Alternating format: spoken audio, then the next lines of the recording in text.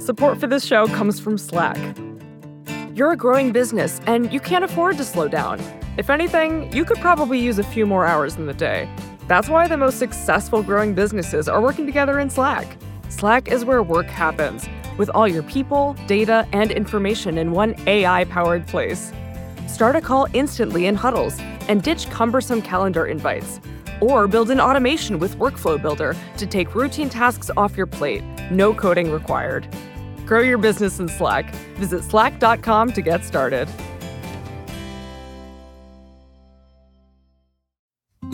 Support for this show comes from Sylvan Learning. When children love learning, they can tackle any challenge life throws at them. Sylvan's Insight Assessment can help you determine if your child is ready for what's ahead. It can also identify gaps in learning and point out areas that could be of concern for your child so they can tackle what's to come. And right now, it's the best price of the year at $29. Go to sylvan29.com to learn more and get your child's assessment for only $29. That's SYLVAN 29.com.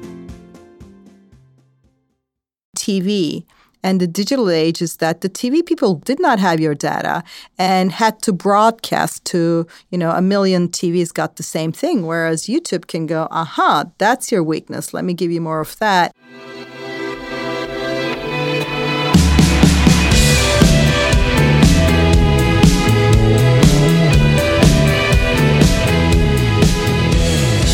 Hello, welcome to Ezra Klein Show on the Vox Media Podcast Network. I am Ezra Klein. This is my show. And I'm excited about the episode today. I know I always say that, but this is hitting right at the heart of some issues that I've come to think are pretty profound, or are more at the center of things than even we realize. My guest today is Zeynep Tufekci. She is at the University of North Carolina. She's at the Berkman Center for Internet and Society at Harvard University. She's a New York Times columnist, and she is an unbelievably clear thinker about the intersection of technology and society. And the reason I wanted to have her on in particular right now, with all the problems we're seeing for Facebook and Twitter, everything we're seeing in our elections, the news that there's more election manipulation being attempted on Facebook even as we speak.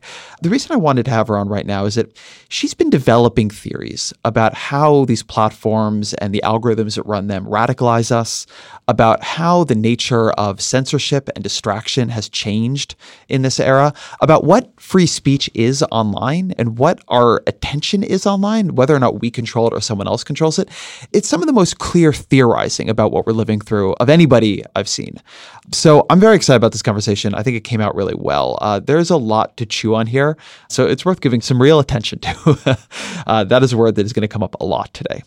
As always, you can email me, EzraKleinShow@Vox.com. Again, EzraKleinShow@Vox.com. I always appreciate your guest suggestions, feedback, whatever it may be. But here, without further ado, is our conversation. Zeynep Tufekci, welcome to the podcast. Thank you for inviting me. So I wanted to begin with YouTube. You wrote a piece for the New York Times a couple months ago arguing that YouTube, quote, may be one of the most powerful radicalizing instruments of the 21st century. Walk me through what you found there that made you think that. Sure. So if you've gone on YouTube, you know that it plays on sort of the right center of the screen, whatever you are wanting to watch. I'm sorry, on the left side. And on the right side, there's this recommended videos column. If you're on a mobile, it's below the main video, and it autoplays them. So whatever you watch, you end up very quickly being served the next thing. So this is a very powerful tool because a lot of people will sit and watch what's next. And you also sort of get to sort of scan the column and you can pick on something. So I started noticing, I knew that there was a lot of accusations that these columns would give you sort of more of what you wanted. They would pull you into filter bubbles or echo chambers, which is certainly a concern. But in the run-up to the 2016 election, I noticed something else. They weren't just pulling you to what you already watched. So in my particular case, one of the most striking examples I noticed was when I started watching rallies of then candidate Donald Trump. And I was watching them because I had attended some of the rallies and I was writing columns about it. And I was trying to argue that this wasn't a joke celebrity candidacy as it was taken at the time that he was a viable candidate, that he had struck a political course. I was kind of making that argument. And to quote him correctly, I ended up watching some rallies I had attended in person. And my YouTube kind of lost it at that point, is how I felt. After I watched the Trump rallies, I started getting really sort of disturbing suggestions. It was first sort of these mild, do you know white people are at risk and white people are in danger kind of stuff that wasn't as bad as some of the later stuff. And it quickly descended into YouTube recommending and autoplaying Holocaust denial videos, straight up Nazi stuff, really, really horrific stuff. And I thought, maybe there's some subsection of Donald Trump's political base that also watches these. This is a correlation, and YouTube has figured this out. Let me try to dig down and see what's happening. So I started doing other videos first. I would clean up my account. I would sometimes create new accounts. I would go to new computers and I would start watching other stuff. So I started watching stuff from the Democrat side. I watched Hillary Clinton videos or Bernie Sanders videos. And I quickly noticed I would then be served and autoplayed stuff that was slightly to the left of whatever I was watching. But then it wouldn't stop there. Just like the other side, it would descend into kind of the zany conspiracy left. It's like, maybe, political people are into liking these kinds of more extreme theories, and this is what YouTube's doing. So I started watching non-political stuff, and I would start watching something about jogging and how to have jogging as a habit or how to run correctly. And YouTube would soon be like, how about an ultra marathon? I was like, how did I get here? I'm just trying to do this. I would watch a video about being vegetarian. YouTube's like, you should be vegan. Here's a video about being vegan. So it was whatever you were watching. YouTube was that friend that always out-edges you, right? Is whatever you do, they're more radical than you. They're more extreme than you. You had that friend at college or high school. You will listen to heavy metal, they listen to trash metal. If you're vegetarian, they're vegan. If you're vegan, they also don't eat honey. It just goes on like that. And so what was happening, and here's my best guess of what was happening, is that YouTube's recommender algorithm, which Google had turned over to this, artificial intelligence system, had figured out somehow that this kind of slightly edgier content is interesting. It's novel, right? It's not the same old, same old. If you're sort of watching something and you're shown more of it, you're like, thanks, I've had it. I know what I watched and I'm done. Whereas if it's like, oh, look, peek behind the curtain, there's more here.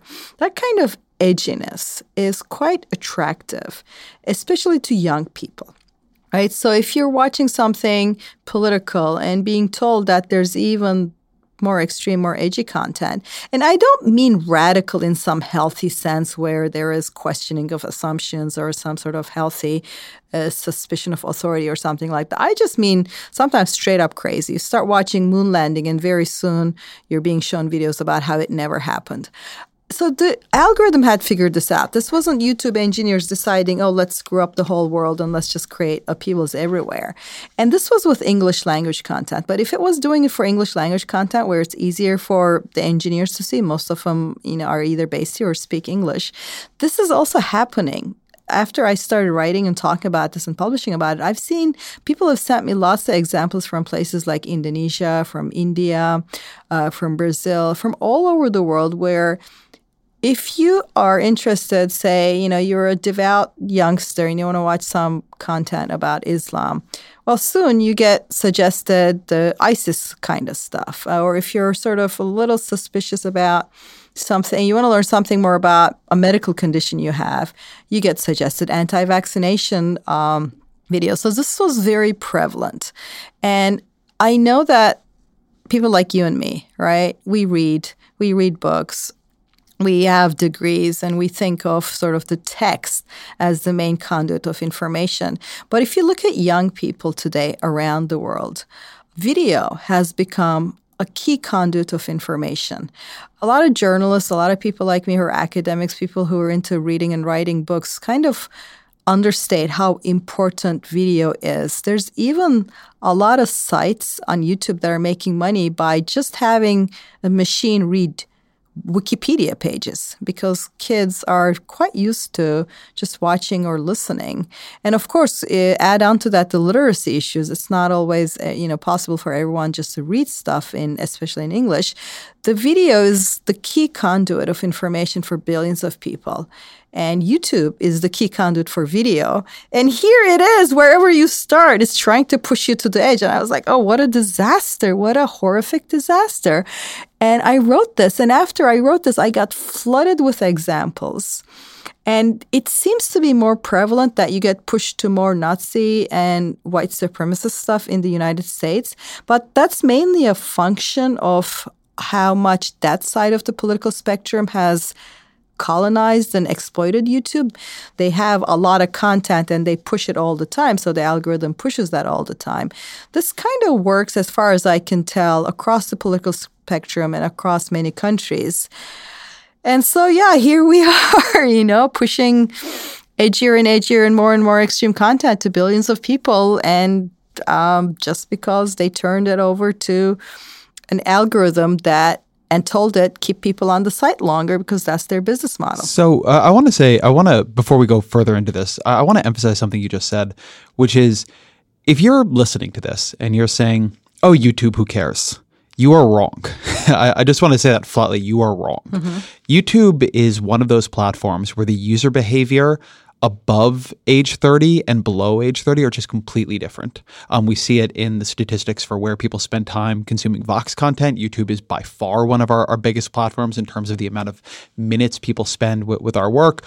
But when I go to college campuses, when I look at surveys of how audiences are spending their time, a lot of people live in YouTube's world. I've come to wonder if it's not actually the most influential of all of the platforms. And this is even more so for the young, for whom YouTube really is television. It's just so much bigger, I think, than people realize, because Absolutely. A lot of the other things like Facebook or Twitter, the user behavior scales up the age distribution. So people who edit websites and whatever, they spend a lot of time on Facebook, but often not on YouTube.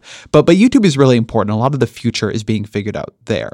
And so with that in mind, the defense you hear of these algorithms is that in the end, we're the ones clicking. I recognize there's an autoplay dimension to this, but a lot of it is that recommended box, and we are the ones clicking, and we are also the ones training the algorithm. The algorithm wouldn't be coming to these views if it wasn't finding success in doing so.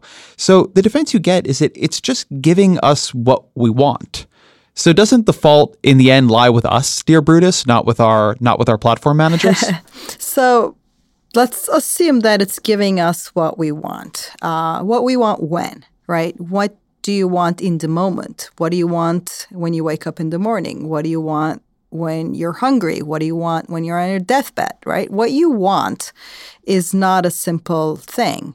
If you ask a lot of people how they wish they spent their free time, they would give you one answer. And if you ask them what they wish they wanted to eat, they would give you one answer. And their behavior very often diverges from that because we give in to temptation at times because we're human. We have vulnerabilities. What these algorithms have figured out how to exploit is those vulnerabilities. I think the best analogy here is the human appetite, right? The human appetite has evolved under conditions of hunger and scarcity. It's just in a few years that we will have more children who face obesity rather than more children who face hunger. This is the first time in human history where we're not as hungry. We've always been hungry. So we're evolved to crave sugary stuff. We're evolved to crave salt. We're evolved to crave fat. And that made a lot of sense, in the Pleistocene. You're hanging around. There are no fridges. There are no supermarkets. And you get food once in a while. So you found it. You ate it. And if you didn't, you probably didn't leave a lot of ancestors behind. Perfectly reasonable behavior. So all of a sudden, you put a child who's been evolved, for hundreds of thousands of years under these conditions with these cravings, and you put them in a cafeteria, and they have this temptation because this is part of their biology, and then you give them candy potato chips, candy, potato chips, candy, potato chips, one after the other. The tray just keeps giving you the next one. You finish one bag of chips, you get another one. And the way appetite works is quite similar to the way the information works, is that you seek more and more, right? If you eat a lot of salty food, it doesn't taste as salty. And if you don't eat a lot of salt, even a little bit of salt starts tasting salty. So what we're doing basically is saying, okay, fine, there's a human vulnerability, which is to seek stuff that seems more novel and edgier. And then an algorithm exploiting that to make money at the scale of billions. I don't think we would let that be. I mean, it's true that in the moment there's a person standing in front of it, but we owe it to ourselves to say, how do we design our systems so that they help us be our better selves, rather than constantly tempt us with things that if we were sat down and asked, we probably would say that's not what we want, let alone exposing hundreds of millions of children to this, right? I think that's the biggest concern, is that a lot of times when I see something and I'm just rolling my eyes, but I work with young populations all the time. A 12 or a 15-year-old, they may be quasi-adults in some ways, but they're not really equipped to deal with the full force of this play on their vulnerabilities. They're new to the world. They don't have the full information. And we're just sort of serving them chips and candy and chips and candy and chips and candy for breakfast, lunch, and dinner. And then saying, oh, well, that's what they want. I don't think that's a good defense. And on the practical side, not only is that not a good defense, if the whole world burns down because we have polarized and made everything more extreme, this is not good for anybody, including Google's business. This is, I think, to push ourselves down this path just to sell a little bit more detergent and this and that, because that's why we're doing it, right? It's just serving some ads. I find that quite indefensible, and it doesn't have to be that way. There's a lot of demand for video. There are a lot of videos. We can have a way in which we try to make things slightly healthier, the way we try to make cars safer, or the way we try to, and fail often, but we try to make our eating habits healthier, and we try to nudge people to exercise, right? We should not try to nudge people to become ISIS sympathizers just because YouTube's making money off that. That seems pretty straightforward to me. One of the things you said there I think is so important, so I want to draw it out for a minute. We talk a lot about the ways in which we change and train the algorithms, and people understand that argument. We don't talk nearly enough, in my view, about what you were just saying, which is the ways that the algorithms change and train us. That as we get used to politics sounding a certain way, as we get embedded in conspiracy theories or extreme segments or whatever it might be, that what we want changes as well, that we are shaped by our environments too. We're not static. Our preferences aren't static. Our revealed preferences don't stay the same. And as you bring people down this conveyor belt of radicalization, they are going down a conveyor belt. And so then they're pushing the algorithm in a certain direction. It's a very dynamic system in a way that I feel that we have a lot of trouble talking about. Let me ask you, are you a Neil Postman fan? Absolutely. I mean, I'm definitely, as far as the scholarship goes, he identified a lot of the things we talk about in terms of TV, where obviously you started seeing a lot of these trends before. His book Amusing Ourselves to Death is kind of a seminal work of scholarship. And his point was like amusement and entertainment. If you just sort of gear your whole public sphere and your information flows towards amusing and entertaining people, it's not going to go down a healthy path. And he was absolutely correct. The difference between TV and the digital age is that the TV people wanted to do this. They wanted to tailor everything as narrowly as possible and capture you there, whereas the digital people have your data and can serve you screen by screen, whereas the TV people did not have your data and had to broadcast to, a million TVs got the same thing, whereas YouTube can go, aha, that's your weakness. Let me give you more of that, and go, aha, that's your weakness to the other person, and do it at the scale of billions. So the impulses we're talking about, like the advertisers trying to sort of push your vulnerabilities, the politicians trying to nudge you, trying to sell you stuff. Those impulses and the vulnerabilities that they're evoking are, part of modernity, and our vulnerabilities are part of our, human condition. The thing is that we now have technology that can effectively and cheaply exploit it at the scale of billions. So the claim here isn't that, this is completely novel. The claim here, we couldn't do this. They were fighting a war with sticks and stones, and they could only do so much damage. And all of a sudden, nuclear weapons have been designed and they're working. So we have to say, okay, how do we deal with a world where these tools are powerful and working this way and are also scaling up, to billions of people? Support for this show comes from Slack. You're a growing business and you can't afford to slow down. If anything, you could probably use a few more hours in the day. That's why the most successful growing businesses are working together in Slack. Slack is where work happens, with all your people, data, and information in one AI-powered place. Start a call instantly in huddles and ditch cumbersome calendar invites. Or build an automation with Workflow Builder to take routine tasks off your plate. No coding required. Grow your business in Slack. Visit slack.com to get started.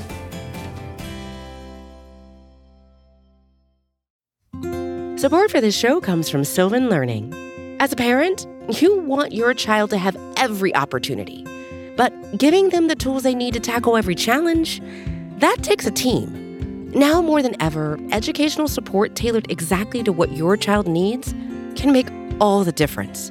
That's why parents have trusted Sylvan Learning for 45 years as the ultimate teammate in their child's educational journey, instilling in them a love for learning and a passion for reaching the next level. And Sylvan's Insight Assessment can identify gaps in learning and areas that could be of concern for your child. It's a 360-degree view into your child's learning that you can't find anywhere else, and helps ensure that your child didn't miss something in school that might put them at a disadvantage in the future. And right now, it's the best price of the year at $29. Go to sylvan29.com to learn more and get your child's assessment for only $29. That's SYLVAN29.com. So I'm late to the Neil Postman party on this. I just have started going through his work in the last couple of months. But you bring up Amusing Ourselves to Death, which if you have not read it, I highly, highly recommend it. One of the big points of that book, and it's a point that you echo in your book on Twitter and network protest, is that different communication mediums change us. An oral culture makes us better at memorization. A typographical culture makes us better at logical argument. A televised and visual culture makes us expect things will be appealingly visually packaged. And in his argument, makes us expect that everything will eventually take the form of entertainment. One of the things I've wondered is, for those of us who spend so much time on Twitter, on Facebook, on social media, on algorithmic social media, how do you think that's changing us? How do you think it's changing what our brains are good at, what identities we call forth? I mean, if Neil Postman were writing the book today, what would be the sort of 1 or 2 line description of what living in atop social media platforms is doing to the way we see the world? I'm not going to be good with the punchy 1-2 line description, but let's just walk through the argument you made, I think, because it's an important one. And part of it, this oral culture, is a good example. It comes from one scholar I recommend there is Walter Ung, who wrote a lot about this. If you have nothing to write things on, obviously people with good memory, and if you have no writing technology, people with good memory are going to be prized, right? So in the social media age, the quantity that's scarce that we're all competing for is attention. Right? This goes back to Herbert Simon's, I believe, 1973 insight in that in an age where there's too much information, the thing that is scarce is the thing that information consumes, which is attention. So attention grabbing, attention attraction becomes this very well-rewarded thing. And if you do it right, and especially if you kind of do it right in a way that melds with the algorithm, you will be rewarded by the society. Hence, I know a lot of people sort of sneer at the Kardashian enterprise, but that is that's a skill, right? They've Absolutely. been in front of camera. That's a skill. They've been in front of cameras for a very long time and managed to get attention and control it and direct it. And when they want to keep something secret, they do manage to keep it secret, which is this really tough management business skills and, do whatever. They're not doing something extraordinary besides that. And our current president has almost an instinctual understanding for it. And I usually describe him as an ex-reality TV star because that's the profession that he most excelled at. And politics is also very much related to the ability to get attention. If you're a social movement, if you're a politician, if you can't get attention to you, if you are a movement that's trying to change, and if you can't focus public's attention on what you're concerned about, you're going to get nowhere. So one of the things the current social media age does, where there's so much content competing with algorithms, is that it rewards attention gathering. And then we sort of become better at it. I have so many times, I ended up, quirks of history and stuff, I ended up with a fairly large profile on social media. And during the past few years, I have increasingly found myself fighting the temptation to tweet things and sitting on my hands and not tweeting it. And the things I hold back are things that I know would get attention, things that I know would be popular. And it's fun. It's tempting. I want to sort of slam something and get into it. I'm an opinionated person. I like arguing, and I want to do it and because the system rewards it. The way social media is set up, the way Twitter's set up, the way the human psychology is set up, it really rewards it. And then I think, wait, you know what? This isn't going to work well because it's going to be misunderstood. And then I close my eyes and I try to imagine the size of the audience. I sometimes check the stats, and I have like 300,000 something followers, and that might mean 100,000 people at any time might see something. If something gets retweets, I don't know how many are real, but it could be a million more people. And I'm like, would I really shout this in front of a million people? And then I hold myself back, right? So the way it's set up, it's hiding the true audience. It's hiding where it could go. And even if you have like 50 followers, something you tweet could just get out of hand and could be retweeted by somebody with a high follower number, and you would all of a sudden find yourself quoted in the New York Times or CNN, right? So you don't have this control over where it goes. But when you're sitting down with your phone, it seems like this tiny little thing, and it rewards the things that would get all that attention. So I think if we had the 21st century version of what is this media training us to do? It's training us to grab attention. It's training us to make a play for attention.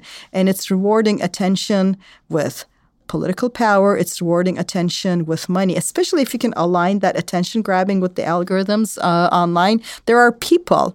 I show this to my class every semester, to my bright college students who are working hard and studying hard and who'll do great things. I show them these unwrapping videos on YouTube where a lady with painted fingernails unwraps Disney stuff. And I think she makes $4 or $5 million a year from a rough calculation. You don't even see her face. She's just unwrapping toys and saying, oh, look, this is what's in it. That's what in it. She just got there first. And it's this feedback cycle. If you're kind of there early on, you get an audience, the algorithm recommends you, you do it right, you feed it enough. So this is what I think we're being trained to do. So my current thing is just the way, sometimes you pass on some food because it's not healthy. It's the way you exercise because your job is so sedentary otherwise. I think, how do I fight the sort of the pull of attention, because that's what everything around me is pulling me towards.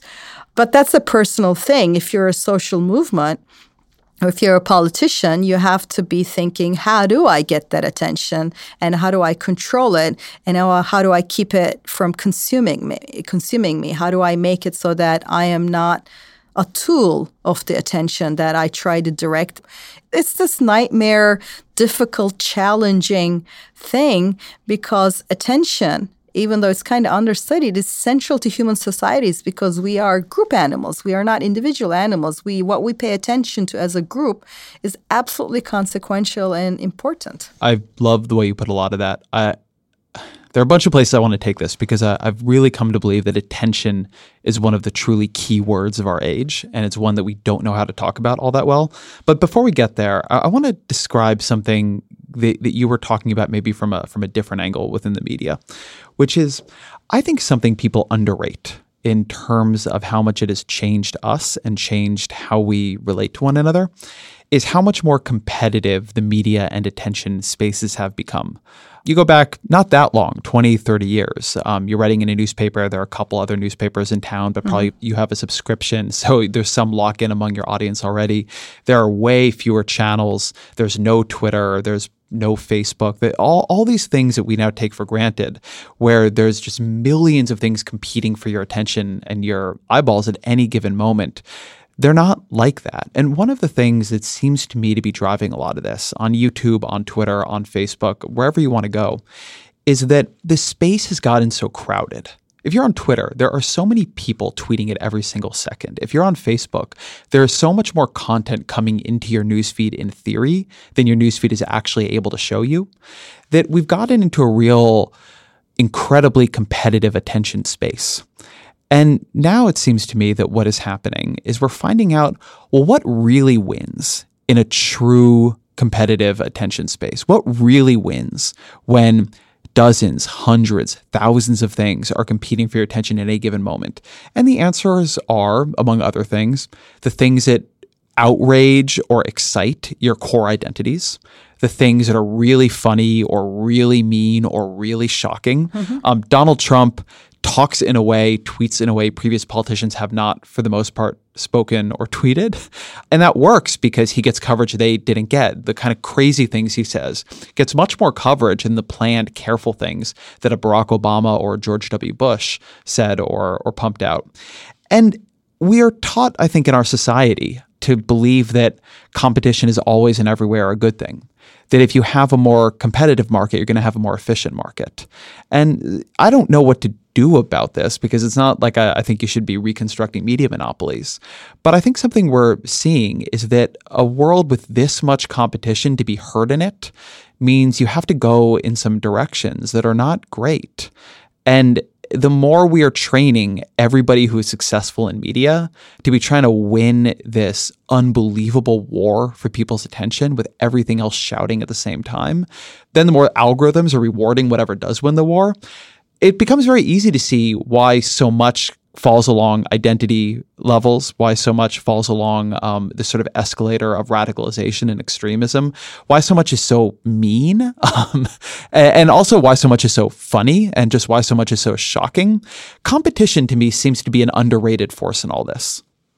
Again, competition that is geared towards your vulnerabilities. The way you describe like what gets attention, the stuff that's outrageous, the stuff that's exciting, and the stuff that's kind of likable and cuddly, that's basically your Facebook newsfeed, right? Like if you go on Facebook, mine is a combination of people who have some trouble and they're seeking help or they want support. So it's sort of sad stuff, or lots of babies, engagement, marriages, cuddly stuff, or stuff that's really things that my people on Facebook find outrageous, right? So it's just there's not a lot of the mundane because, well, the mundane is boring. I mean, it's even a joke, right? Why are you tweeting your lunch? Well, because it gets boring, right? So the algorithm's like, all right, let's not show each people their lunch unless it's an exciting lunch, right? So the algorithms have figured out that the mundane we don't look again, because that's the whole point of it. It just feeds into the background. And what you're describing is that all this content trying to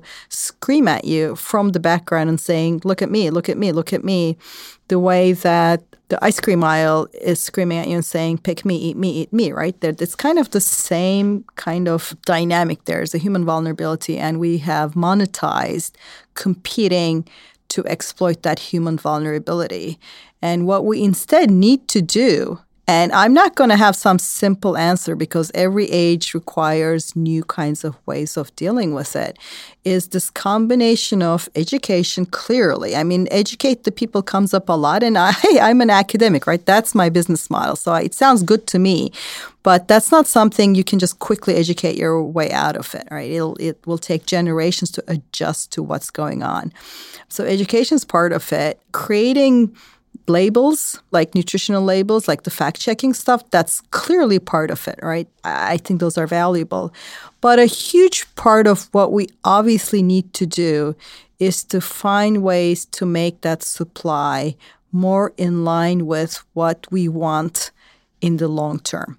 I don't mean that we go back to a model where we patronize people and tell them this is what's good for you, eat your broccoli, right? That's just not going to work anyway. The genie's out of the bag. This is not going to work in the 21st century. But we can, as a society, decide this isn't what we want. You might be able to tempt me with that piece of junk food when I'm hungry. But what is a better way to do this is to set up a world in which that when you're hungry, we are first served a nutritious food because that's what we asked for when we sat down and said, what should my cafeteria give me? I should be able to say, when I'm hungry, don't just push ice cream and potato chips in front of my nose. First, give me some healthy filling food, and that's tasty as well.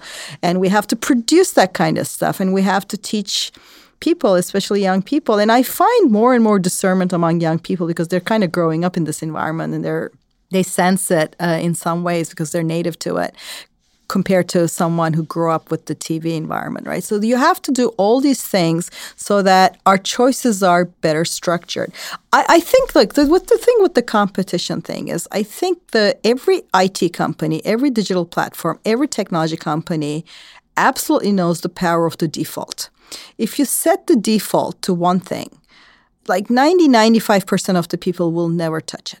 If you set it to the opposite, 95% of the people will never touch it, right? So the answer to the question, what do people want, isn't one or the other based on the fact that they won't touch the default, because they won't touch it either way most of the time. And this might be a little humbling for people to admit, but I think it's an important thing to admit, both at the personal level and at the social level, is that we go with the structure. We go with the options in front of us. The way we set up our lives, the way we set up our kitchens, the way we set up our cities, the way we set those things up really have a lot of influence on the choices we make. That's not saying we're automatons and somebody's just looking into our eyes and hypnotizing us. It's just admitting that there is this tension between our own agency in the world and the choices and options we're offered. So to step back and say, we're now going to use our agency at a meta level and say, we're going to structure things better. I mean, if you look at to give another example, if you look at cities or architecture, if you make a walkable city, people will walk more and they'll be healthier. If you make a city where you have to drive everywhere, people will drive everywhere and they're not going to spend as much time in the gym. You need to make walking and biking kind of this natural thing people do and set things up for it, and then people will do more. So I think that's what we need. We need to take the choice discussion away from just discussing at choice in the moment you're vulnerable and facing an asymmetric situation where the company knows everything about you and is trying to exploit you, and say, no, let's put the choice to the societal level and say, what do we as a society want to do? And this is why a lot of this comes back to politics. These are not decisions for Mark Zuckerberg to make alone. These are not decisions for, Sergey Brin or Larry Page to make alone. I mean, they could be the nicest people on the planet. They could make all the decisions I personally agree with or not.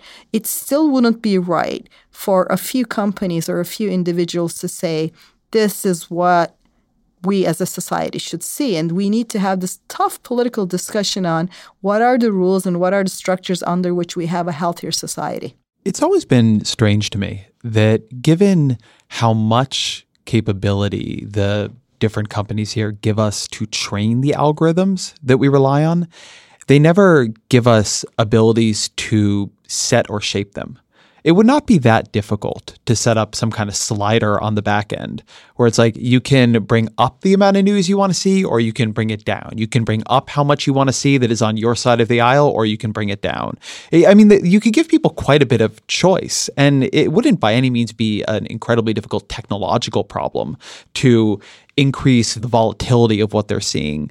And yet they don't do that. The degree to which the algorithm is not only proprietary, but we are told to keep our grubby hands off of it. I mean, a lot of people wanted this from Twitter, right? I remember when Twitter went algorithmic, which has clearly been a good thing for the company from a company perspective. But it would not have been that difficult to give people the choice to not go that algorithmic, or to give it the choice to go only, half as algorithmic as they wanted to go and show more stuff out of the just normal timeline.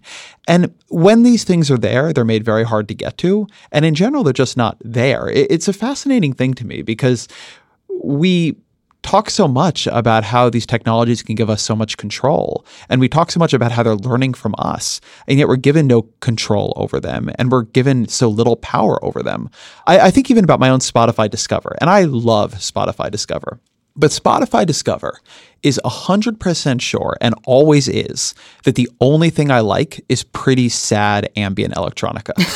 And I'm not saying I don't like pretty sad ambient electronica. Like, I'm an emo kid all growing up. It's all fair enough. But I would like to tell it that, some weeks I would like to be discovering in this other space. Right.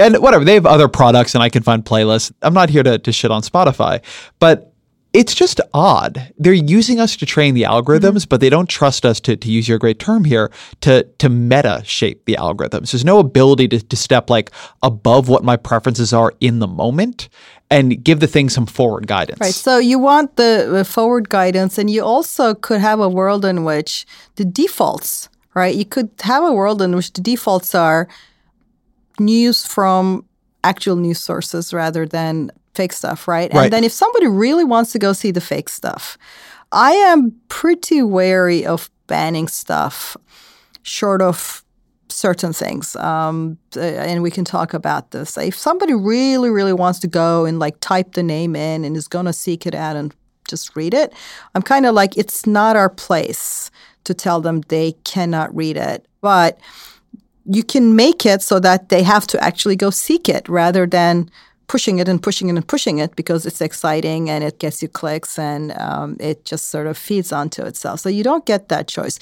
The other things that you don't get is that, like, when you go on, say, Spotify, which I used to, and I use this Discover, and I have the same problem, is that it just, like, I listen to some stuff and it sticks me in that corner. The same problem with Facebook. If I comment on a few friends, it just sticks me on that corner and then shows me their stuff again and again and again. So the problem there is, if I told Spotify, surprise me, it almost certainly would create moments where I would feel uncomfortable and turn it off because it would surprise me with stuff I do not like. But the nature of discovery is that you sit through some stuff you don't like if you are going to find stuff that you surprisingly like, right? There's no other way to just sort of read your mind and find exactly what would surprise you and you would like, rather than going through that. And there's that space of being uncomfortable with where you are. Now, I'm going to sort of make this grand social pronouncement, which I don't really like doing, but I think we have built our society to try to minimize that. Our business models, our personal things, like that sort of sitting with discomfort is not something that we're taught to appreciate as a path to future good stuff.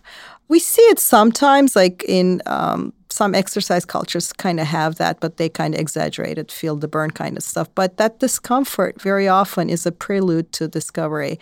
And if the business model is set on in-the-moment kind of thing, they don't want you to do that. So, I mean, I can imagine games in which the algorithm says, all right, I'm going to surprise you and we're going to do the surprise thing, but you're going to sort of listen to 5 songs and you commit to it. I mean, it's like nobody's making you, right? You could obviously turn it off, but it's just a way of recognizing that surprise me comes with discomfort. And it could say, this is not all going to be stuff you like. Are you sure? And you could be like, I realize that. And it'll be like, here's 5 songs and you're not going to like them. And we're not going to let you skip until you're halfway through the song or something like that. And again, this is all voluntary. I mean, this isn't, nobody's holding a gun to your head.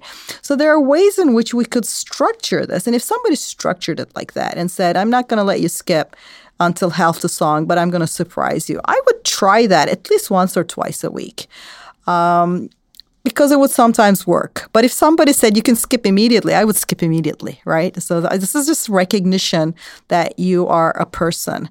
My school gym, my university gym, when I was a grad student, had this thing where if you stopped pedaling or running, the sound in the TV you were watching would go off, right? If you stop pedaling, it would just go off. And I didn't have a TV at home. And if I want to watch a movie or the political debates or something like that, I'd have to go to the gym.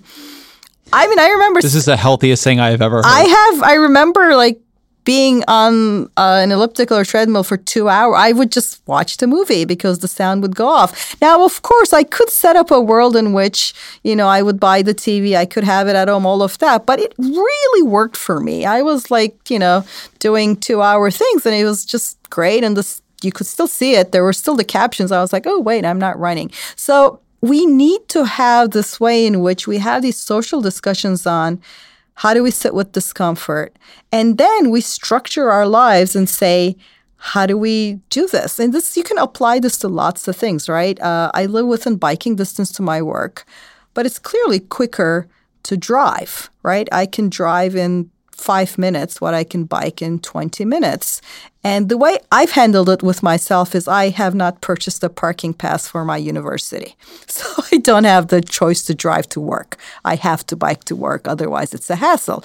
Now, I made this myself, right? And in a pinch, I could grab a cab or something. I could take the bus. But I made a conscious meta decision to try to make myself bike more rather than drive more. But if I hadn't made that decision, if I had that parking pass in front of me, I am telling you, 7 a.m., I am going to drive a lot of times. So the recognition that we're human, that we have vulnerabilities, that we respond to things in front of us, that if we're hungry, we reach for junk food, that if we're kind of bored, we just go for mindless entertainment. All of those things, like recognizing human vulnerabilities, I think is important in realizing that it's not okay to exploit them for whatever profit you make, and that we want to do better. And that's the conversation that it's not just technical, it's not just political, it's just this general thing.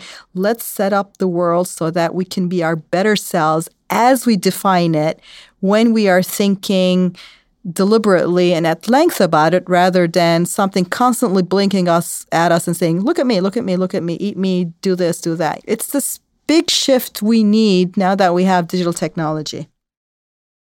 So let's talk about the recognition that we're human, because even if we're not always recognizing this all that well, others are.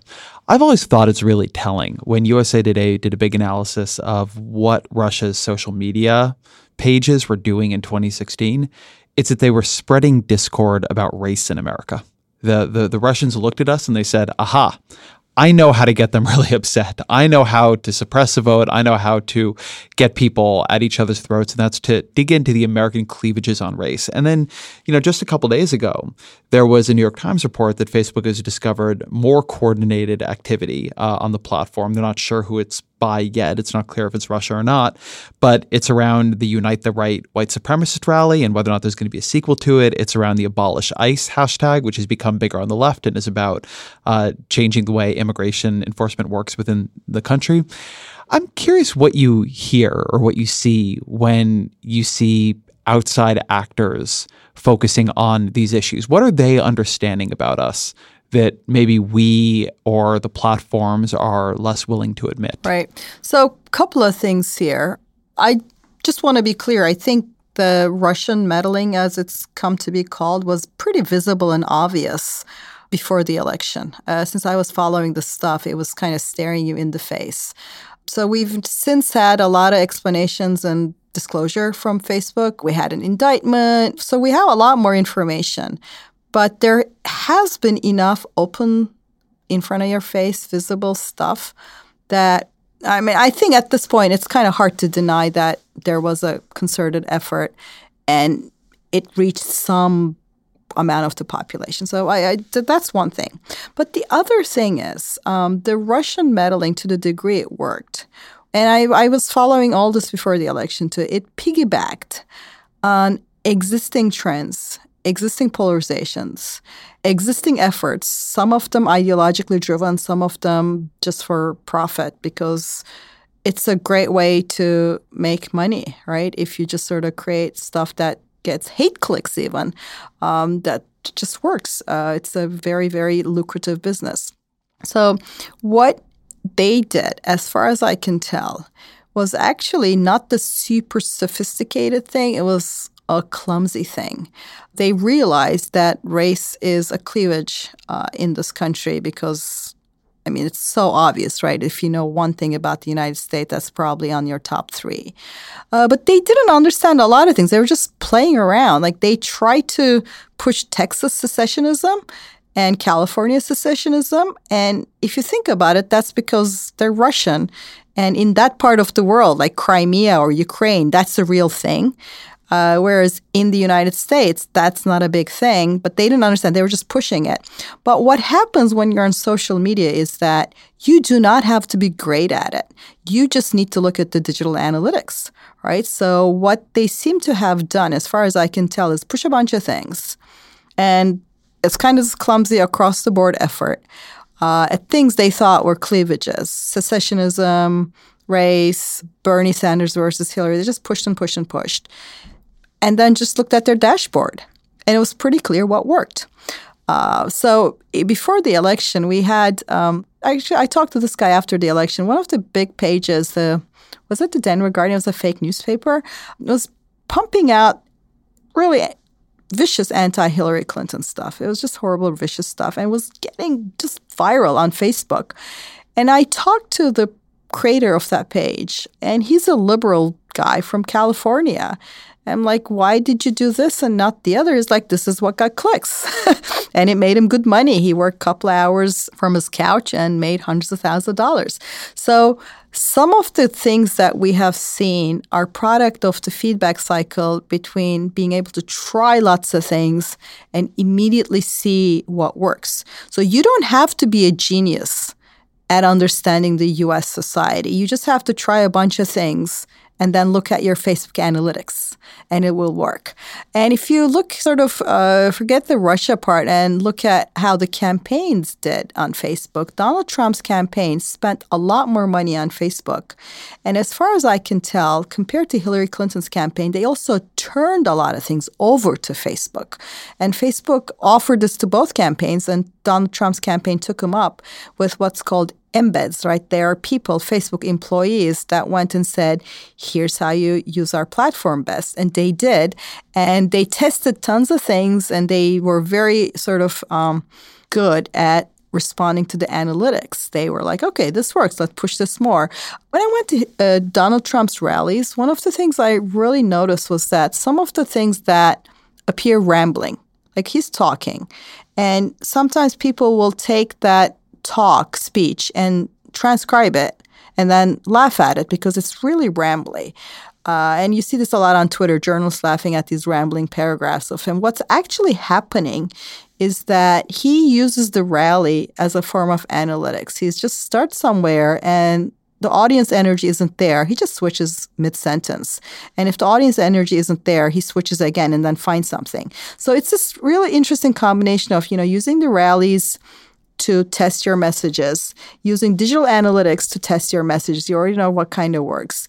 And then you have all these other actors, not legitimate actors like foreign powers who are using the same methods just digitally test your message. And you have people doing it for money, the famous Macedonian teenagers testing your message. So I think that's what's happening, is that since social media rewards the ability to gather audiences, and since outrage or just sort of stuff that gets you angry was really good at it, and since you can test lots of things and find that what works, people find what works. And that's how the cleavages get used, rather than a bunch of Russians who've studied U.S. for their whole life and they're just experts at it. I don't think that's right. What happened at all.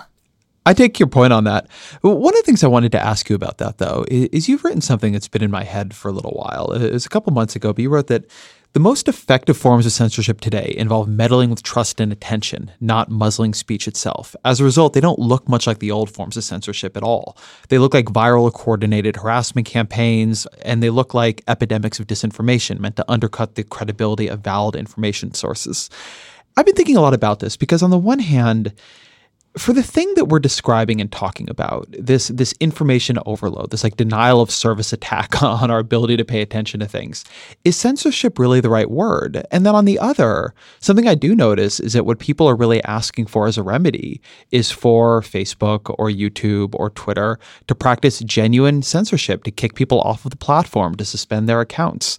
Like, how do you deal with this world where the thing that we have been taught to be afraid of are Orwellian-like structures of censorship, of silencing, of fascism. And what we're dealing with are sort of attention overload structures. Right. And then the remedies people go to then allow folks to wrap themselves to some degree with validity in the garments of free speech, in the garments of free exchange, of open debate. I mean, you're in a very weird place where Alex Jones is able to cry out that he's being censored, and there is some validity to that. And on the other hand, nobody has set up a structure under which there's like a clear answer about what to do with him or even what to call him. It feels to me like our language is almost outdated for the reality of the world we're living in. Yep, the language is absolutely outdated. And if I could, I love George Orwell's work, but if I could ban 1984 from entering this discussion, I would try. I would be my big sister and just ban it, because I think it just really is misleading because it has this totalitarian... Exactly what he predicted. Yeah. There you go. I have emerged as the big censor. So I don't have a better word than censorship to describe what happened, say, with the WikiLeaks hacks in October of 2016.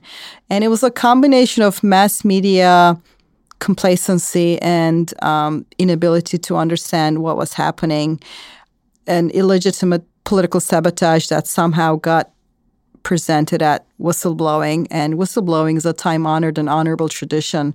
Uncurated dumps of one side's political conversations and personal conversations a month before the election clearly is something else. And mass media was so into the sort of drip part, they didn't do their job. There was a lot of things that needed to be reported on for both campaigns that weren't reported on. So I don't really have a way. I mean, it's kind of like that thing where you yell squirrel when something else is happening. We need that. Maybe this is, call it the squirrel, right? It's squirreling. You're just distracting and overwhelming. Wait, that's a great, did you just make that up on the spot? Yeah, that's I just made it up. Yeah. So it needs a word. This is what was happening. So on the other side, the Facebooks and Google, especially through YouTube and search algorithm, have become the key gatekeepers through their algorithm and what they allow and what they don't. And I don't like this world. I really do not like this world that we have so few, and it's just not great. But we are here, and what they are allocating isn't necessarily speech, right? If Facebook kicked off InfoWars would still have its website. So its speech isn't necessarily denied. What it would be denied is attention and access to large networks. There's a joke, 3 Degrees of Alex Jones. You can start anywhere on YouTube and you'll quickly get recommended Alex Jones. So what you're seeing from Facebook and Google isn't just allowing Alex Jones to be on the site. They've been helping amplify his message. So that's that one part of it, is that they would be denying him attention.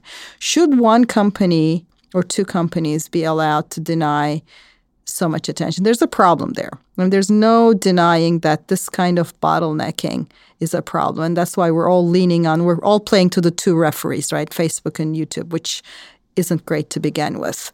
In his particular case with InfoWars, what the stuff they're doing is they're basically targeting people for potential incitement, violent incitement against them. I mean, the most obvious example is claiming that parents who lost children at the Sandy Hook's school mass murder are just actors, is inciting violence against them. Because you're saying these people, their children aren't real. I mean, besides the harassment and the horrific cruelty of it, it is effectively inciting violence against them, because you're playing to, let's say, a very fond of their guns audience. A small portion of this country owns most of the guns, and you're playing to that audience and you're telling them there are these people who are pretending to have lost children in order to have your guns taken away. So, this is just one of the families. They wrote an open letter recently. They've been living in hiding because of this.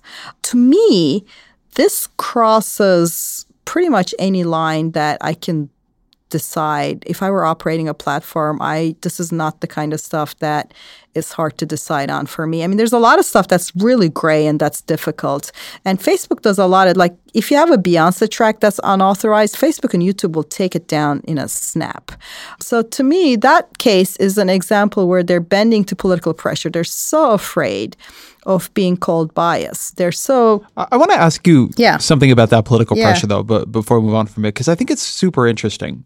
The point you're making that they're not governments, they're gatekeepers. That's right. They've become so powerful that I think we don't even know how to look at them. So Ted Cruz had this very strange set of tweets where he was saying, well, on the one hand, I don't like Alex Jones because Alex Jones keeps suggesting my father helped kill John F. Kennedy Jr., which is true. That is what Alex Jones suggests, and so does Donald Trump. And the fact that Ted Cruz has decided to ally himself with all these people is a real interesting fact about where he sees his political incentives to be. But he would hashtag this stuff, 1A. Right. He would say things like, who made these platforms the deciders of speech?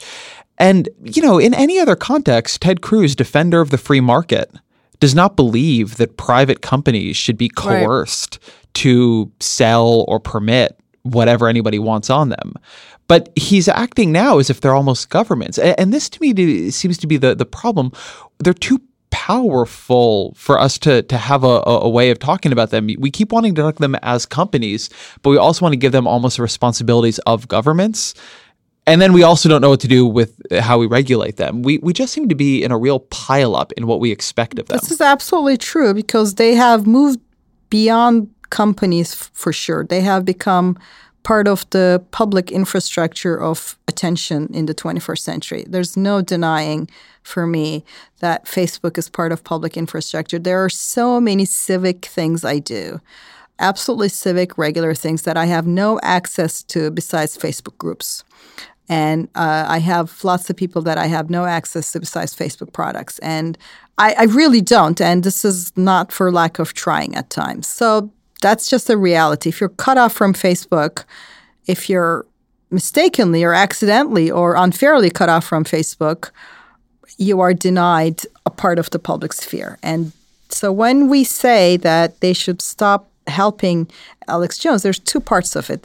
One is, does he get to exist on the platform? That's one set of questions. Does the recommender algorithm on Facebook and YouTube recommend this stuff? That's another set of questions, right? If somebody shares this, does Facebook highlight it or demote it? That's another thing. That's sort of playing with the attention side. The third part is they've just taken down a bunch of, as you said, things that they identified with potentially as there's some sort of coordinated campaign, and they look very much like the previous Russian campaigns. But there's a rally that was supposed to happen in New York, and its page has been taken down, and they're crying and saying, we're real, right? They just got swept up. So the question is, what happens if there's a false positive, right? Even if we do want certain things to be taken down, let's say as a whole society, we agree that if a foreign government is pretending to be a Black Lives activist, we're going to cut it off. But what if there's a false positive? What's the process? This just can't happen like this. We definitely need forms of due process, forms of understanding and regulating, and their market power is just too big to treat them either as corporations. But yes, you're right, they're not governments either. I know we've got to let you get to your next thing, but obviously we could talk about this stuff all day. But so I guess I'll end with the question we always ask on the show to close it out, which is, we've been talking about social media platforms and digital publishers the whole time. What are 3 books you would recommend that you've read that have influenced you that you think the audience should read as well? Tough question. Okay, so let me say that there's an enormous number of great new books. There's just a lot, so I couldn't pick 3 from the most recent crop. But I'm going to recommend 3 books that precede the current moment. One of them is something called The Control Revolution by James Beniger, Technological and Economic Origins of the Information Society, where he makes the argument that we developed information technology not as a means of efficiency or even information, but as a means of control. And there he's talking about production control. And I think there's a case to be made that increasingly our digital infrastructure is a form of social control. And you see in China how that could go, and you see how it could go here. So I find this sort of thinking of control and power rather than just information as to be a good way of understanding some of the ways this thing happens. So that's one book. Another book that got out in the early days of the internet is called Ruling the Waves. It's Cycles of Discovery from the Compass to the Internet. And it talks about how the early days of any new technology like this is first the upheaval and the rebels and the pirates, and then you look around and the pirates are employed by the British Navy to patrol the high seas, and all of a sudden they're part of the empire, right? So that's kind of a very instructive book to anyone who thinks that technology will not be eventually taken up by power.